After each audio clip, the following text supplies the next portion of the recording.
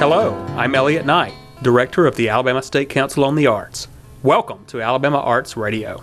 Each week, Council staff will introduce you to exceptional artists and special people who make the arts happen in Alabama. Alabama Arts Radio features the visual, performing, literary, and folk arts that contribute to our state's rich cultural heritage. Join us each Wednesday at 9 p.m. Central to explore the diverse and dynamic arts landscape in Alabama.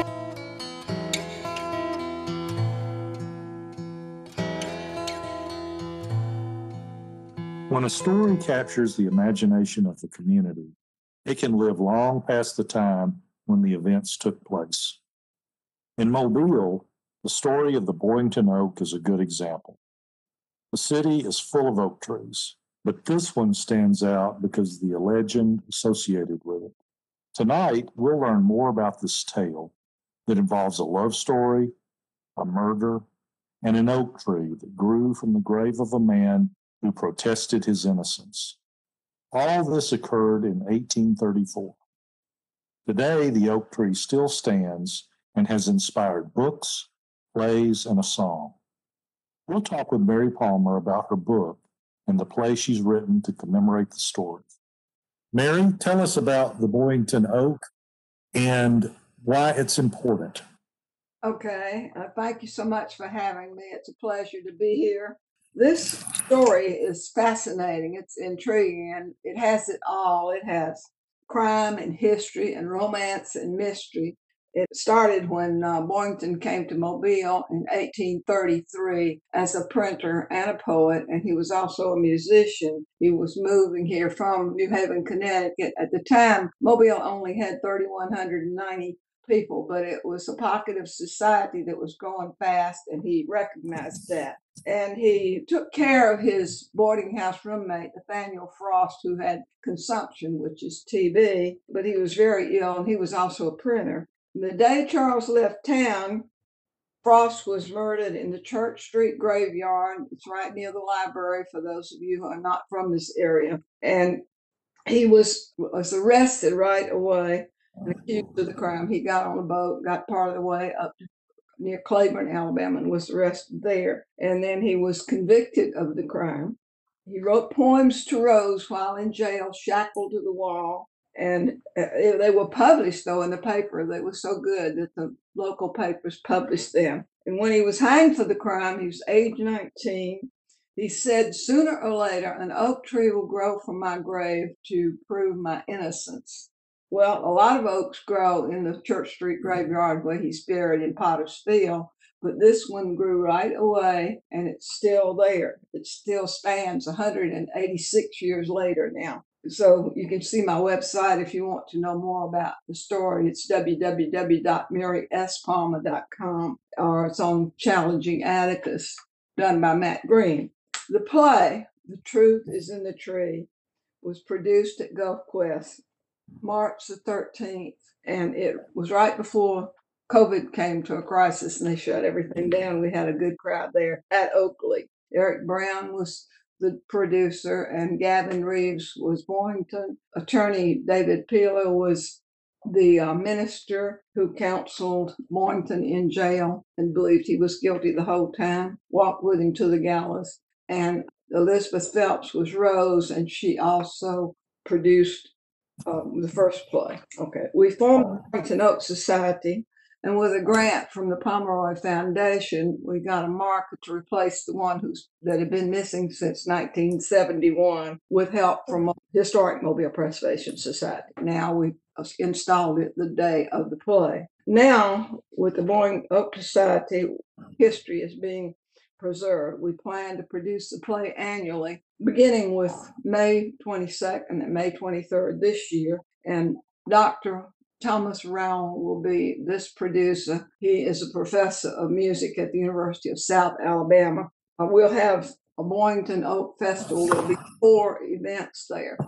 Have the play, we'll have an autographed book, and we'll have a tour of Oakley and a tour on the trolley, sort of in the footsteps of Charles R.S. Boyington, which will go downtown and go to the County Charlotte, which is Mobile's first jail where Boyington was incarcerated. Another thing that we're working on is a posthumous pardon. And Representative Victor Gaston's pro tem is getting a new law drafted. There was a law in place for the Scottsboro brothers in 1931. They were convicted of a rape up in Scottsboro, Alabama, and they all got exonerated later. At this time, the law states that it has to be racial discrimination, but we're getting through Victor Gaston, through the legal counsel, he's having the law amended to make it so that other people would be involved. It'd be more inclusive, and he will present it to the legislature. And he said it's doable to get this done.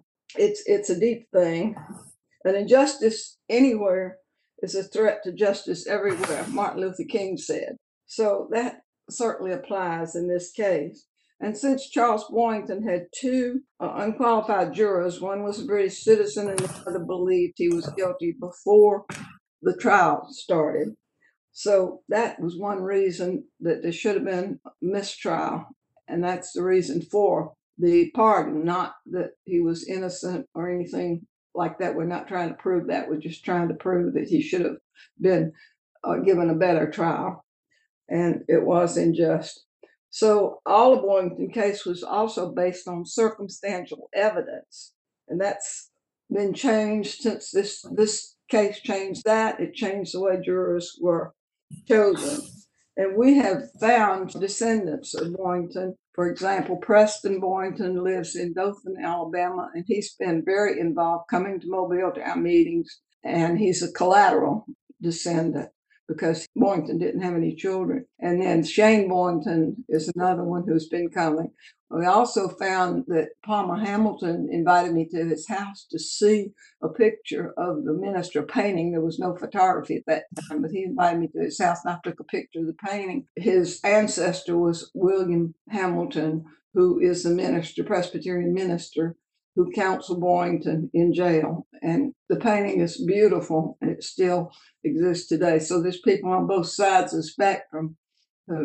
In fact, the ones on Boynton would benefit from it. And I think that Palmer Hamilton would like to see this happen too, because his ancestor was involved. Boynton was an atheist, but he was very open-minded with the minister. And as I said, he asked him to walk with him to the gallows. Besides all of this, two people later made deathbed confessions, and they're usually taken real seriously. One was the landlord, Boynton's landlord. He confessed 12 years after the crime. The second one was a woman named Florence White that was associated with the two, with Frost and with Boynton, more with Frost, of course. And she confessed 60 years after the crime. She called the chief of police, name was Felder, to her bedside and confessed to him that long after the crime. She said she couldn't go meet her maker with that on her conscience. It had bothered her all these years. There's no proof, but it does make you wonder if those two could have been in cahoots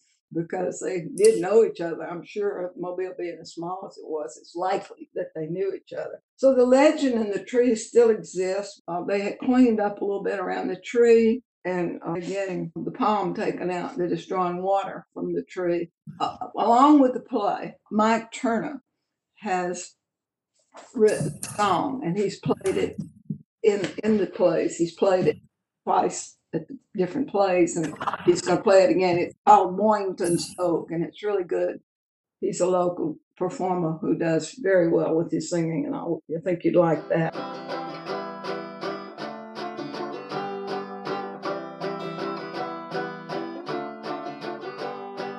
Down in Mobile, 1835, young Boynton accused, stood sentenced to die for murder most foul and plunder of gold. With his final breath, this story he told. I did not do this terrible crime. I didn't kill that man. He's a friend of mine. Though I now depart, know my words are true. There will soon grow up a sign to prove them to you.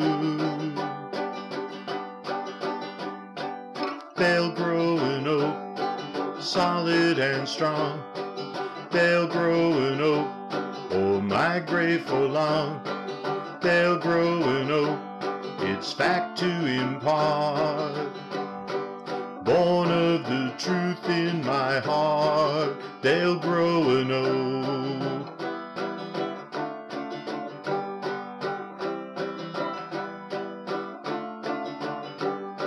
The sheriff stood up, denied the lad's plea, and Boynton was hanged for murder and greed. They buried him there in his final home. But sprouting soon from his grave, an oak tree had grown. There grew an oak, solid and strong. There grew an oak, as Boynton foresaw. There grew an oak, its fact to impart. Born of the truth in his heart, there grew an oak.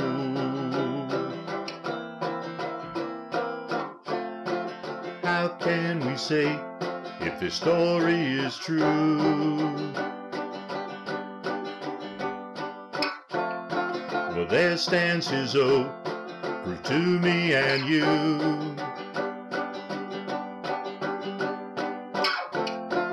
How can we know if a good man was wronged? There with its truth living on stands Boynton's oak. There stands his oak, solid and strong. There stands his oak as vindication. There stands his oak, its fact to impart. Born of the truth in his heart, stands Boynton's oak. There stands his oak. There stands his oak. The truth stands in Boynton's oak. And for clarification, the posthumous pardon, it's the posthumous pardon that until now has to be, have a racial element to it. And that's what you're trying to get changed in the case of Charles Boynton, correct? Understand the way the law reads, and it also has to be, it's got to be posthumous, I guess, because the way the law reads now, it can only be done 70 years after the trial. So I would assume that most people by that time would be gone and it would be posthumous. I don't know if it specifies that it's posthumous. We plan to have this play every year. This is the first one.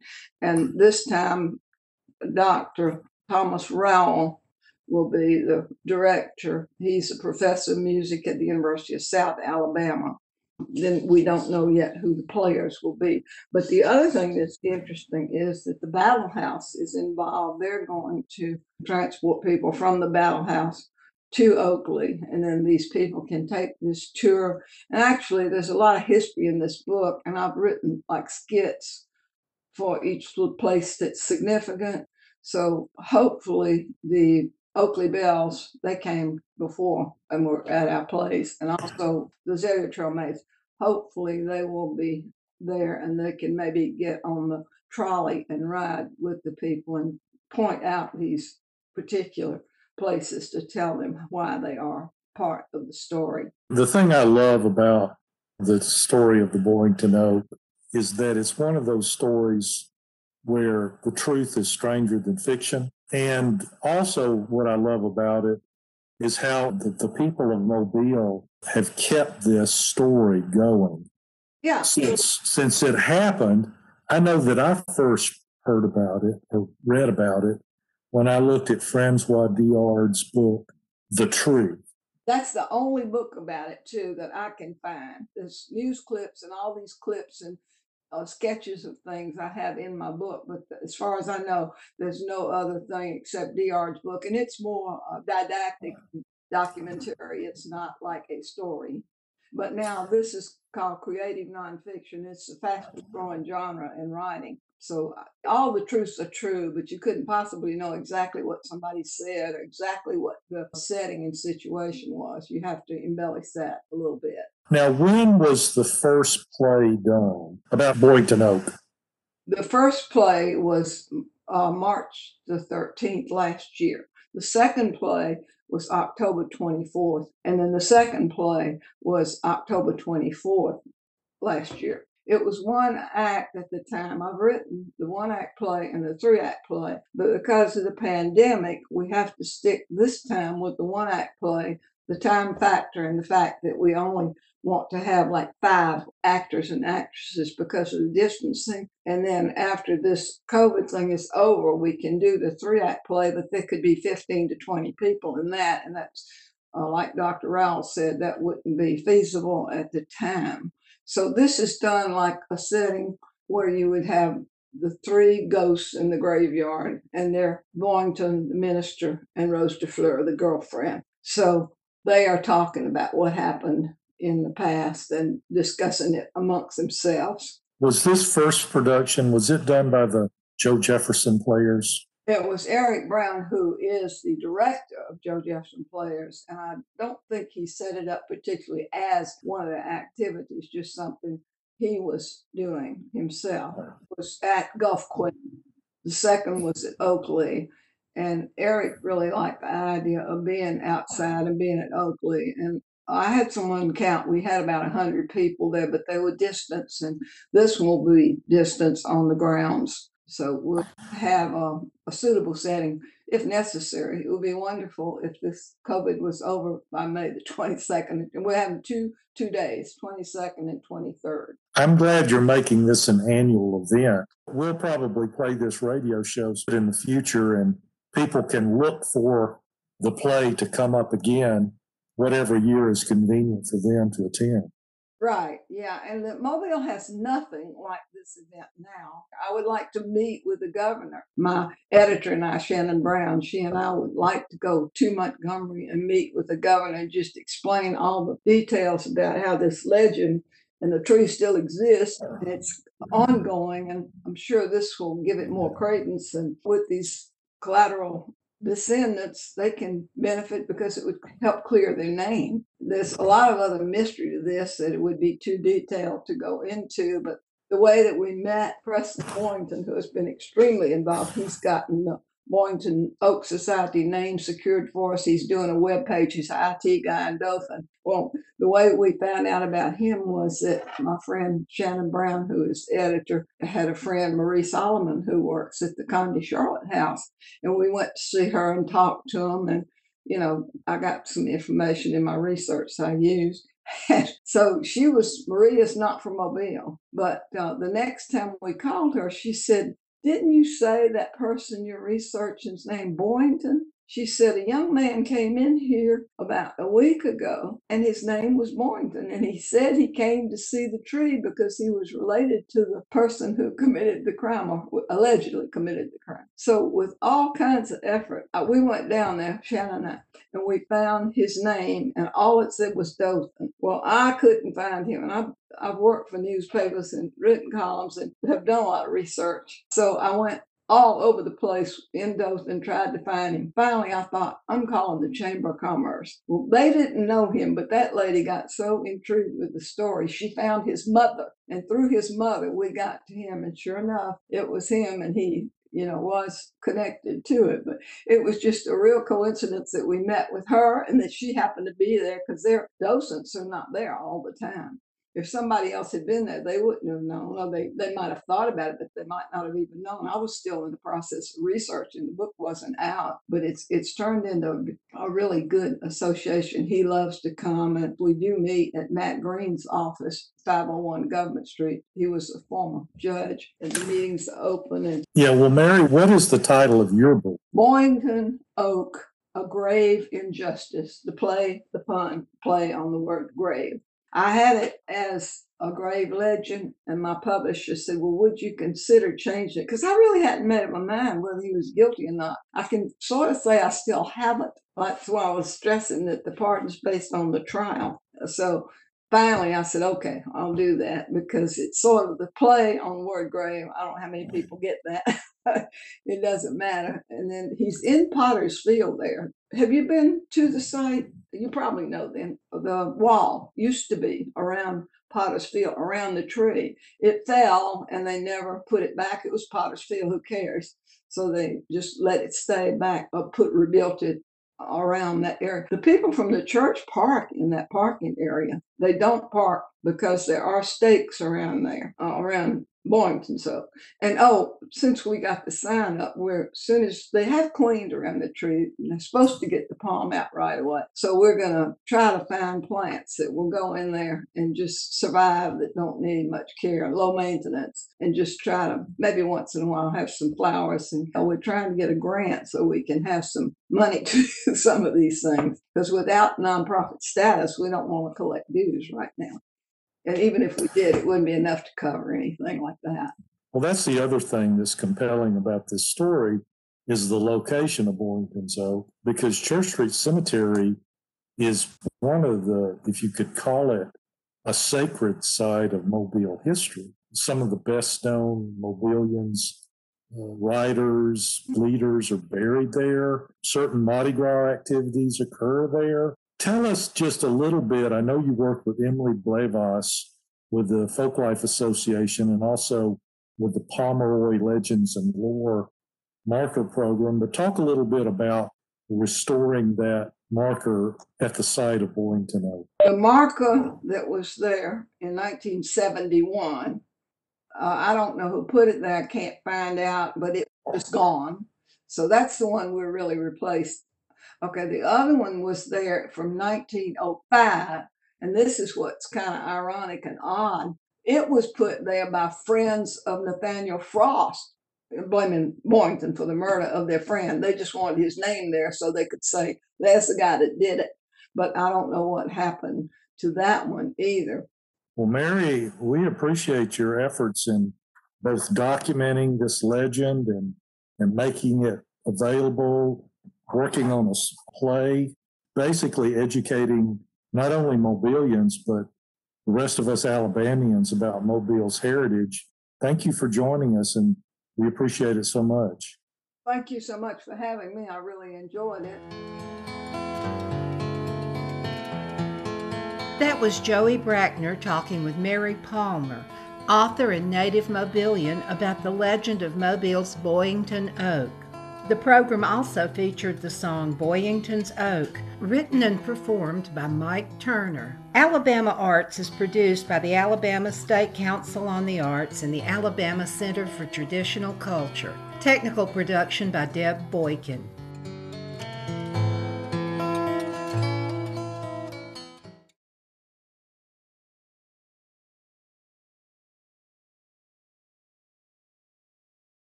This week on Alabama Arts, Joey Brackner talks with author and playwright Mary Palmer.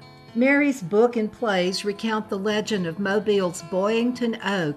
He was arrested right away, and then he was convicted of the crime. And when he was hanged for the crime, he was age 19. He said, sooner or later, an oak tree will grow from my grave to prove my innocence. That's Wednesday, 9 p.m. Central on Troy Public Radio.